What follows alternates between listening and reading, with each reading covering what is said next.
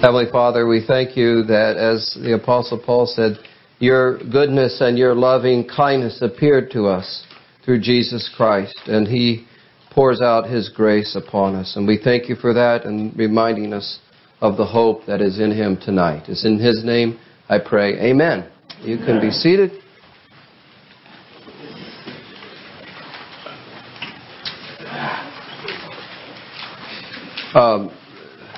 This year, in thinking about what to preach on, some years since I've been doing it for a while, it can be difficult. Some people say it must be hard every year preaching basically the same thing. I don't mind preaching the same thing, and that's fine. But sometimes the problem is when you read these gospel stories, there's just so much there, and it's difficult to know what to focus on. And it's kind of like driving past one of those houses in the neighborhood that have taken their Christmas decorations to the next level. Maybe you've seen some of those houses. I read about a house in St. Louis that has 20,000 lights, a miniature train from an amusement park in its yard, and an animated reindeer, and then it projects on a screen the movie Rudolph the Red-Nosed Reindeer in a loop. And so this has become an attraction in South St. Louis. And they raise money for charity. But it all just seems to scream for your attention. I like to keep things simple. At my house, there's just one strand of lights. That'll do it.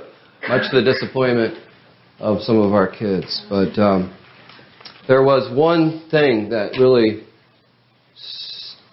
stood out from the gospel reading as I prayed and studied it last couple of weeks.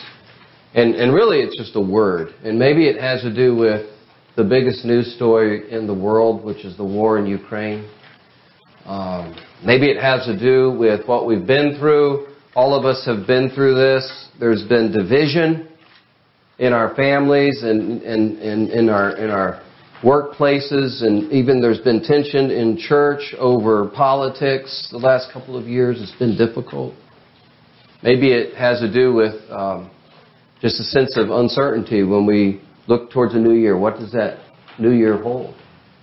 But the word really is peace. Peace. It's part of the song that the angels sang to the shepherds when they said, "Glory to God in the highest, and on earth peace." The gift of Christmas is the gift of God's peace.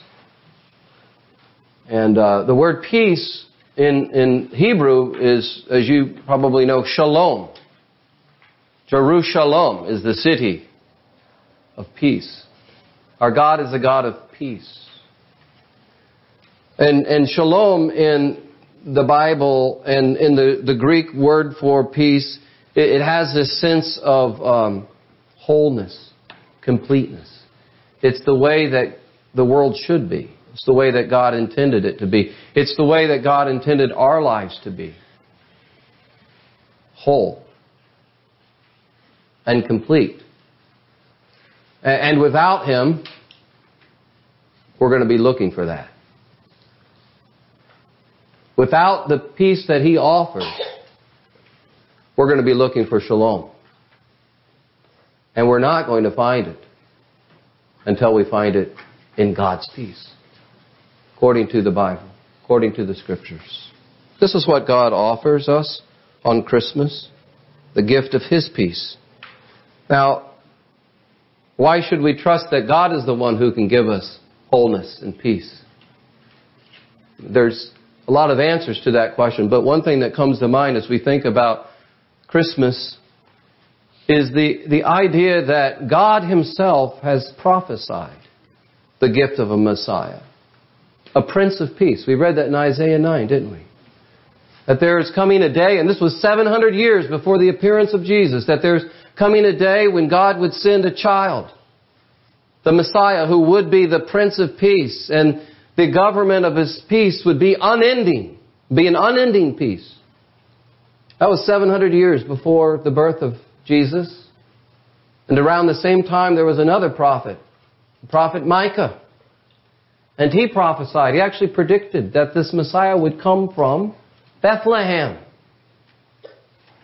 Micah 5:2. But you, O Bethlehem, who are too little to be among the clans of Judah, from you shall come forth for me one who will be a ruler of Israel. Micah predicted by the Spirit of God that the Prince of Peace would be born in the little town of Bethlehem.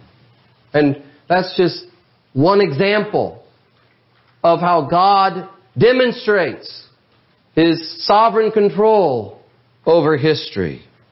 He promised a Prince of Peace, and He sent us a Prince of Peace in Jesus. He fulfilled that prophecy from Micah 2 through a decree of Caesar Augustus, the Roman emperor at the time, who decreed about taxes of all things. It was a decree about taxes that set things in motion, got Mary and Joseph moving south to Bethlehem. And one writer puts it, the emperor decrees a worldly thing and heaven smiles. God's at work in history, friends. God's not responsible for the evil and the injustice in history. But that doesn't stop Him from fulfilling His plans in history. He's sovereign over that. We can trust the promises of God because time and again we see His promises being fulfilled. He promised a Messiah, He promised a Prince of Peace, and He gave us Jesus. And all of His promises in Jesus are faithful. God's a promise keeper. So we can trust these promises that God makes us and this promise about peace. And this peace is for everyone who will receive the Prince of Peace. It's for all people. It's significant, don't you think, that the announcement of Jesus' birth came not to the high priest in Jerusalem and not to the religious experts in Jerusalem, not the scribes and the Pharisees and the Sadducees. That this prophecy of the Messiah, or the announcement that the Messiah had been born, was given not to the elite of the day, not first, not to the government workers in the palace of Caesar or the courts of Quirinius, the governor of Syria.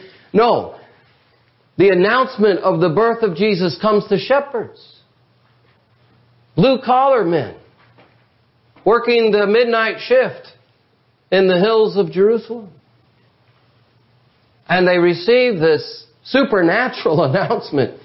I like to say all heaven broke loose that night and scared them to death when the glory of the Lord shone all around them. But this announcement to the shepherds tells us that the peace that Christ offers is for anyone. Anyone who will come to Him, no matter our background, no matter our education, no matter our intellectual level, no matter our economic status, no matter our race. It's available to all who will receive it. Some of you might have noticed that the reading says, on earth, peace among those with whom He's pleased. And you might think, well, doesn't that mean that we have to please God before we can get God's peace? But there's another way to think about this and another way to interpret it. And it's kind of like this. I can give my children a gift based on whether or not they please me. That's not really a gift, that's a reward, I think. Or I can give them a gift because that is pleasing to me as a father who wants to bless his children. And that's the meaning of this. That God is pleased to give His people the gift of God, of His peace that comes through Christ. God is pleased to give that to you tonight. God is pleased to remind you of that tonight. I don't know what kind of anxieties and uncertainties you might have come through these doors with, but God is pleased. It would please God. It would delight God if you walked out of here with a renewed hope and peace in Christ, That's why He came. He wants to make you whole. He wants to make you complete. He wants you to know that as you walk out of here that you're right with Him. It would please God. It would delight His heart this Christmas. If you would remember this, if you would know this, God is pleased to give this to His people. What kind of peace are we talking about here? Well, in the Roman times, you remember that they had a kind of peace. They called it the Pax Romana. And this was a peace under Caesar Augustus and the remaining emperors. And it established a peace and order in Roman society. But it was a peace through power. It was a peace through military might. It was a peace that didn't last forever, even though some of them thought it would, because it was an external peace. And there was a philosopher that was writing around the same time that Luke wrote the Gospel. The Stoic philosopher, Epictetus, I believe is how you pronounce his name. But he made this distinction. He said, the Roman Emperor, Augustus, he has given us peace. We have peace on the land. We have peace in the sea. But he said there's another kind of peace that people still yearn for. Let me read you what he said. This goes back to the first century. The emperor may give peace from war, but he's unable to give peace from passion, grief, and envy. He said there's something in man. There's sin. There's these desires. There's these passions that we don't have control of, and we need peace regarding these things that are going on in our hearts. He said the emperor cannot give us peace of heart. But that's what man yearns for, more than outward peace. I wonder if you think that's true. Do you think that's true tonight? That you can have on the outside things going well, external peace, but on the inside, something's missing. There's not the wholeness. There's not the sense of I'm right with myself, with others, with God. Things can be going well on the outside, but our hearts yearn for peace. And that is what Christ came to give us. Because of Christmas, because of the birth of Christ, He's brought into this world. There's been a measure through Christians, a measure of peace and wholeness to a broken world. His example, a wonderful example for us. I was watching the movie about Charles Dickens. I recommend it. The Man Who Invented Christmas. Watched that last night. And how after Dickens wrote A Christmas Carol, it ushered in a kind of a new era of charity during that time. And a desire to help one's fellow man. That came from Christmas. That came from Christ. Christ is brought into the world. Care for the poor and the sick and the dying, the lonely. Christians have built schools and led scientific advancement and promoted human rights. All that is part of the Christian legacy. And we believe that when Christ comes again, He will set the world right once and for all. But at His first coming, what He primarily came to do was to deal with what's in the heart of man. What's in our hearts. And everything else flows from there. This is a peace that's based on what God has done in Christ. It's based on facts and not feelings. I want to stress that tonight. This is a peace that God has given us in Christ, that although we can experience it subjectively, it has an objective basis, based on fact, not feeling. It's based on the fact of who Jesus is and what He did. It's based on the fact that for 33 years, as this baby who was in a manger grew up, He was faithful to God. He was obedient to God. He never wavered from His devotion to God. He lived a perfect life that I could not live and you can't live in our place. And it's based on the fact that 33 years after this child was born in a manger, in this place of humility. Notice that Luke mentions that 3 times. It's like he wants us to know the Messiah was born in a manger, a manger, a manger.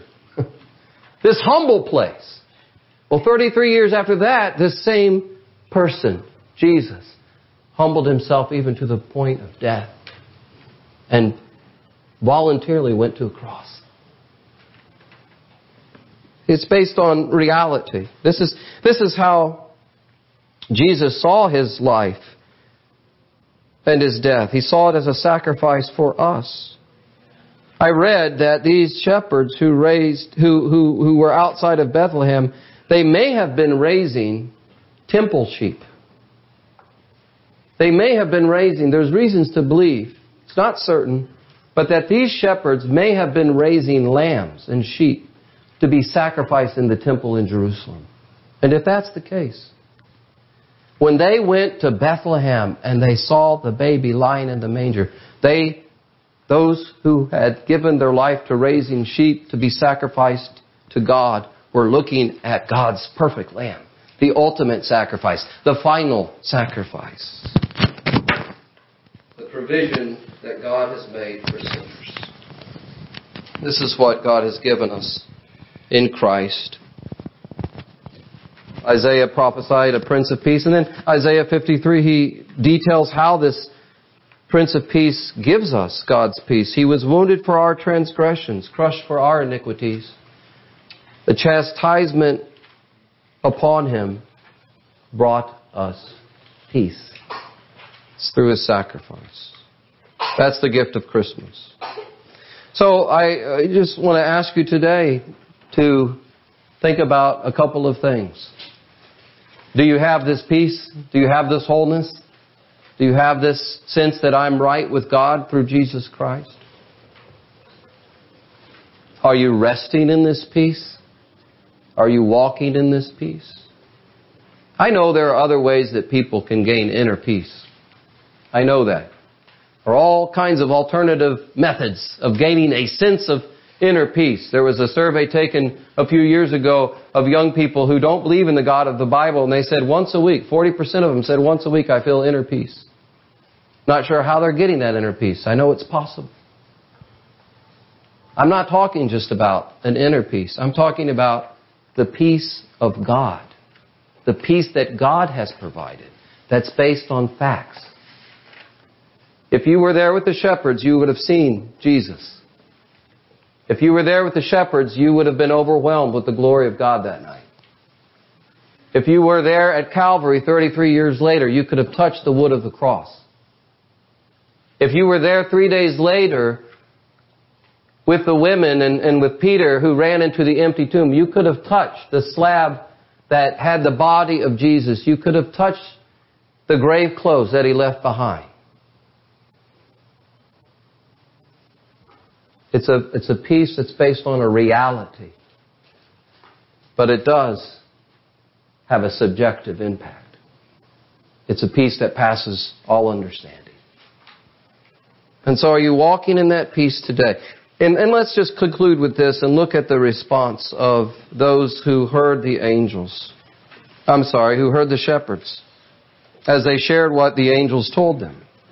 It says in verse 18 that some wondered, marveled, were astonished at what the shepherds told them. Some of you tonight might be in that category. You're wondering, could this be true?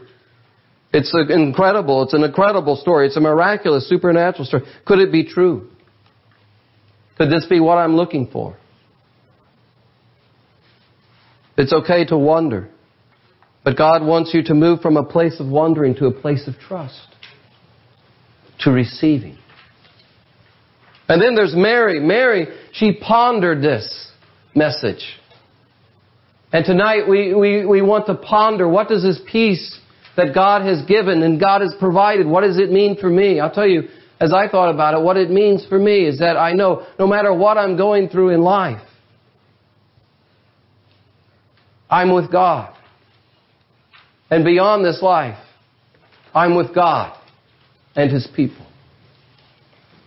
It means that I'm called to be a peacemaker.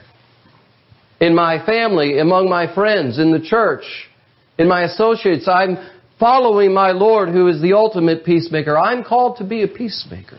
Ponder what this means for you. And then, above all, let us do what the shepherds did. Tonight, as you come forward to take communion, where Christ said, "This is why I came.